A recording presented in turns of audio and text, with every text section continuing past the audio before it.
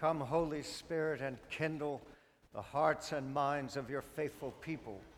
With the power of your word in Jesus Christ, our incarnate, crucified, risen, and ascended Lord. Amen. Be seated, please.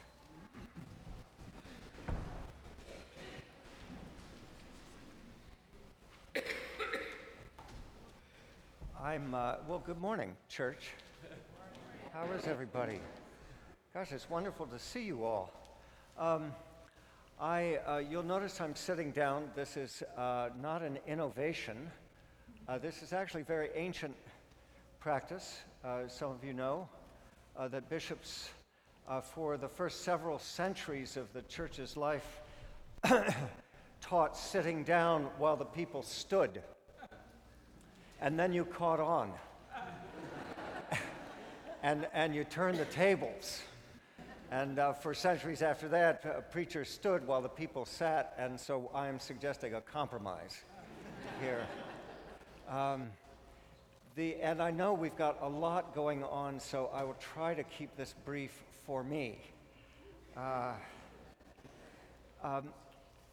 wanted to set before us the key question, which is in all the liturgies of the day: confirmation and reception and baptism, and in fact in the texts that are before us, both in the book of Samuel and in the second letter of Paul to the Corinthians and in the Gospel of Mark, which is, what is God's call on your life?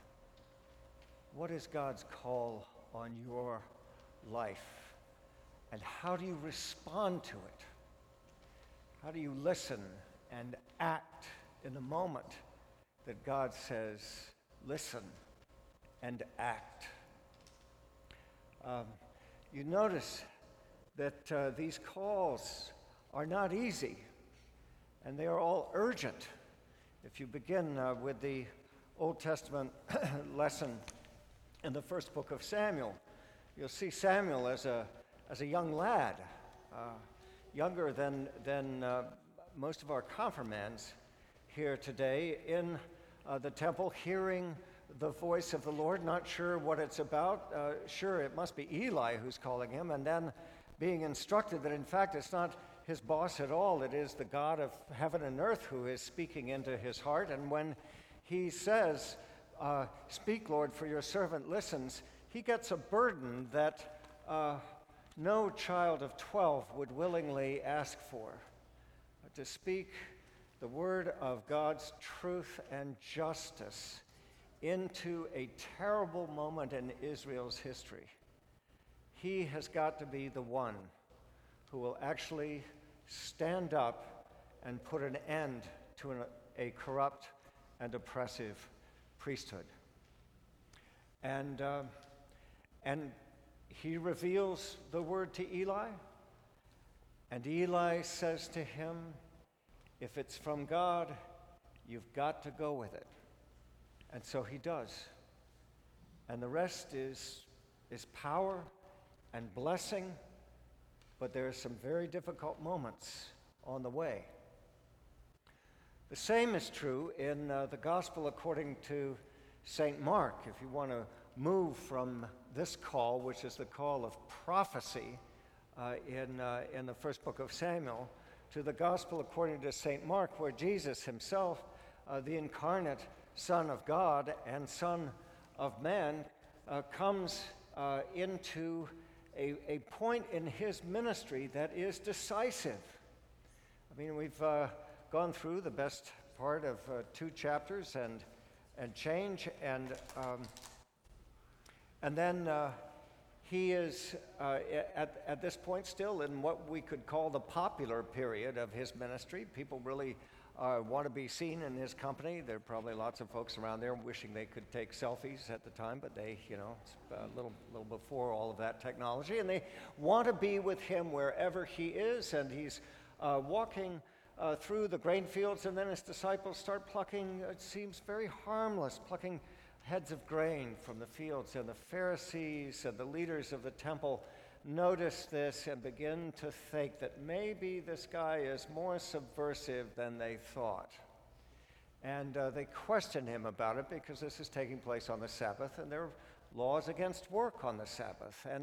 And he teaches them from the Scriptures that, in fact, that law is meant as a way of serving humankind, not the other way around.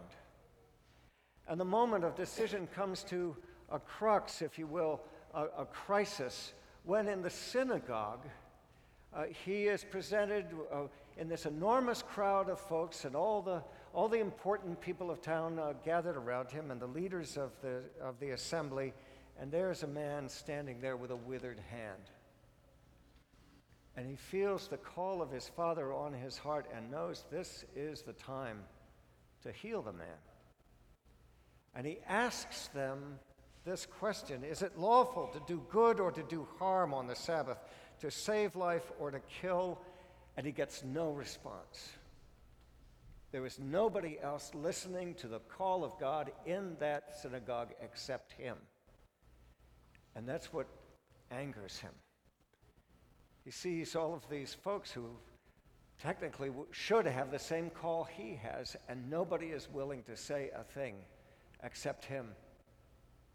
And so he asks the man to stretch out his hand, and the man does, and he is healed on the Sabbath. And in that moment, the tables turn against him, you see. The great irony in this part of the gospel, of course, is that the Herodians and the Pharisees never would agree on anything together their whole lives, except for one, which is this Jesus guy has to go. And so he hears God's call to him to teach and to heal, and he acts on it. And in the third reading, which you hear just before this gospel, the second letter of Paul to the Corinthians, he describes what the call of apostleship looks like.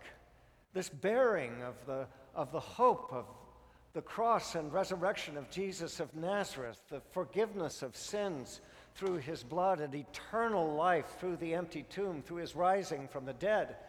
And Paul has understood that if he does not carry this word forth, nobody is going to hear from it. And he understands in time an astonishing thing, which is that more people hate him for it than actually congratulate him. And he keeps winding up with opposition everywhere he goes. He's treated badly. He's hurt. He's pushed aside. He's discarded. Sometimes he's hunted down. And he recounts these various things, both in this part of the letter, and in other parts he goes even into greater detail about the hardships he faced. Now, you may think that's an amazing thing. Martin Luther put it this way: he was astonished that when he rediscovered, as it were, for the church in his time, the gospel of unconditional and unlimited grace, that nobody thanked him for it.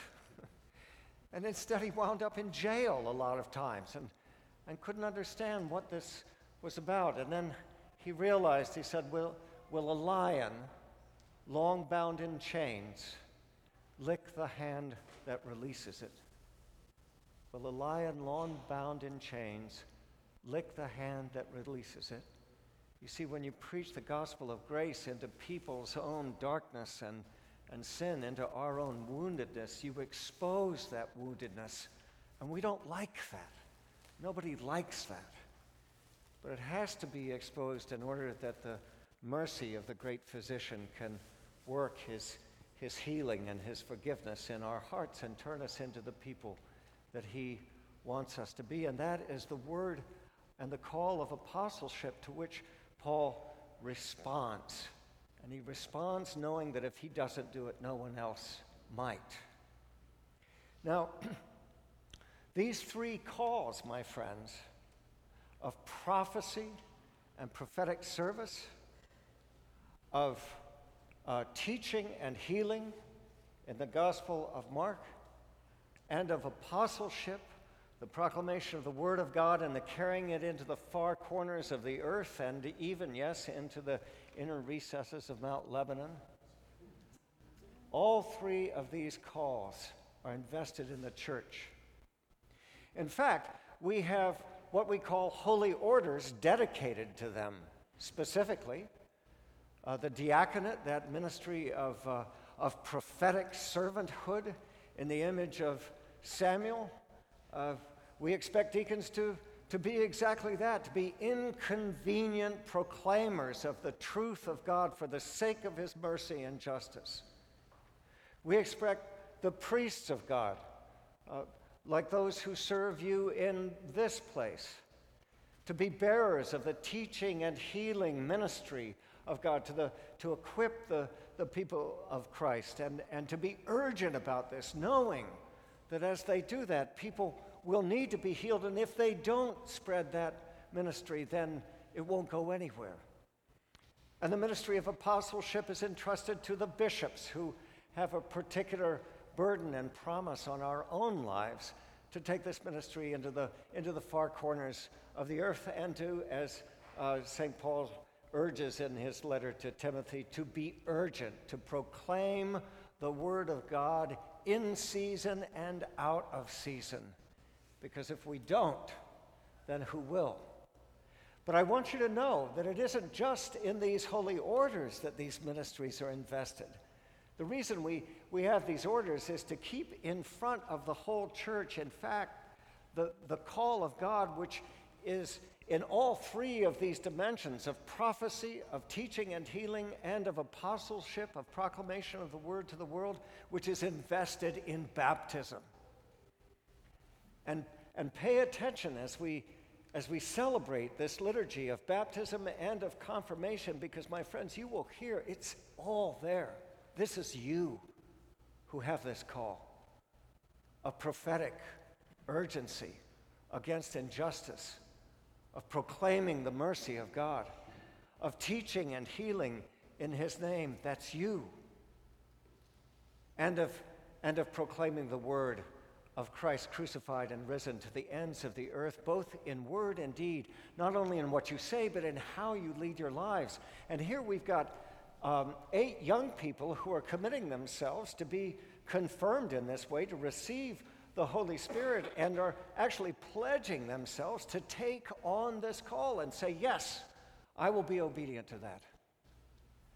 And we've got a child who is so young that they will not even remember, except maybe in some deep preconscious recess of their soul, which I have every confidence in, what has happened here today. And yet the godparents and parents and the entire church are standing around and saying, yes, we promise that we will do everything possible to see that this child is faithful to understanding that call as they grow up. What are we doing?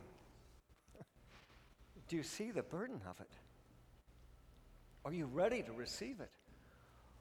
All of us, all those adults who are being received into this communion today, on your knees or standing before your bishop with prayers of the whole church and the anointing of the Spirit, saying, yes, we will accept this call of God on our lives to bear witness through prophecy and through teaching of healing and through apostolic action. Well, how do you do it? Because frankly, if you think you can, you're crazy. I'm just saying. And if you try to do it out of your own natural efforts, you'll be exhausted and most likely dead before too long. And that is why it's important to understand that this call is not something that you do, it is something that God does in you, my friends. Jesus Christ crucified and risen is with you and in you and around you. He has made his home in your hearts. If you are here and responded to these words in faith, the reason that you are able to do that in the first place is because he is at the bottom of your souls. And by the power of his Spirit, he is going to make sure that you are able to accomplish this word. Look at St. Paul's letter to the second letter to the Corinthians, and you see this wonderful thing that he has here in this verse. He says, It is God who said that light shine out of darkness, and this God has shone in our hearts to give the light of the knowledge of the glory of God in the face of Jesus Christ. And this is the treasure we have in clay jars. Do you see what he's referring to? Our mortal nature, our physical weakness, the cowardice and confusion of your bishop. The dismay of you all as you listen to this call and wish there was someone else you could hand it off to. Those are the clay jars. Don't you think St. Paul was terrified every time he went out to preach? We have the witness that he was, in fact. Now, there were plenty of times when I'm sure he sort of got down on his knees and said, "Please, Lord, just give me the day off and give it to somebody else." But instead, he was called to preach it. Because what was in there was not just the clay jar itself, but the treasure of Christ crucified and risen, the very power of God to make sure that he would do it. And what that treasure does is it creates the power for us to be changed, to change one another, and to change the world, my friends, and more into the likeness of the kingdom of God, which Christ fully desires that all the world around us should look like. Right? So this means for us that as that treasure is activated by the prayer and the sacraments that we're receiving today, you're going to discover a certain urgency coming into your lives, a certain urgency. I guarantee you, both my young friends who are presenting themselves for confirmation and the family of our baptismal candidate and a promise for this baby's future life, and the adults who are being presented for reception, and this entire church, as you stand up and say in front of God and everybody that you too commit to these vows, I guarantee you that the urgency which is embedded in this treasure that God has given us will speak in the middle of your life. There's going to be a time when you find yourself in an assembly and something terrible is going down. Someone is hurt who needs healing and nobody is willing to lift a hand. Some egregious injustice is being pronounced, and no one has the courage to speak against it. Someone needs a word of mercy, and no one even actually sees that that person's life is being torn apart inside, and if someone would simply put their arm around them or give them a helping hand, their life could change from death to life in a nanosecond. You are going to face those situations, and the treasure that is in you is going to urge you to speak and to act. And I will guarantee you, it will feel like you are walking off a plank. It's happened to any number of us. There's this sinking feeling you get, and you say, "Oh, please, Lord, no." Let it be someone else. And then you realize if you don't say something, you're not going to be able to live with yourself. And if you don't, and the moment passes, that's all right, because God is not going to let up. And it will present itself again and again. And the Spirit in you will recall the moment when you didn't say something, when you didn't act and could have, when you needed to reach out and should have, but didn't. And sooner or later, at some point, that memory is going to grow strong enough so that finally you hear it in time and act. And you will find others join you on the way who will have similar stories, you see. And that is the blessing that we're asking God to deliver us all this day. In the old days, in the Wright prayer book, 1559, Sorry, just had to. In earlier versions of the confirmation rites, the gifts of the Spirit were enunciated.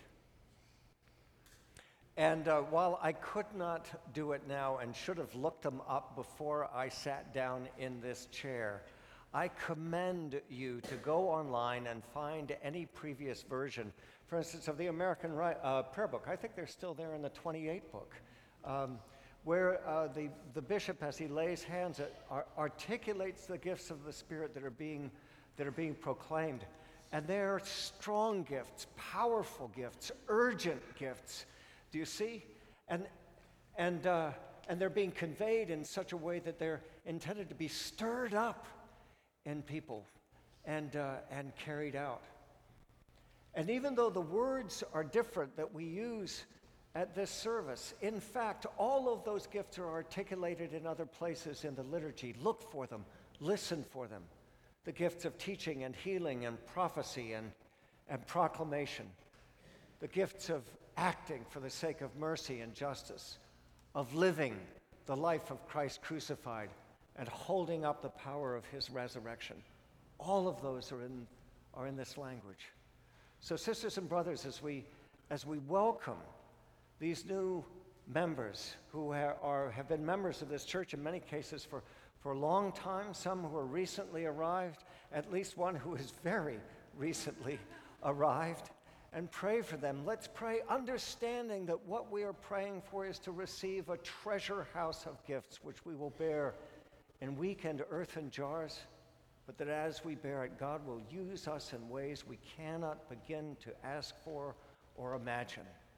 And by doing so, he will give us the joy of seeing ourselves and our neighbors, and in fact the world itself, changed more and more into the likeness of his Son Jesus, in whose grace and name we ask all these things. Amen. Amen.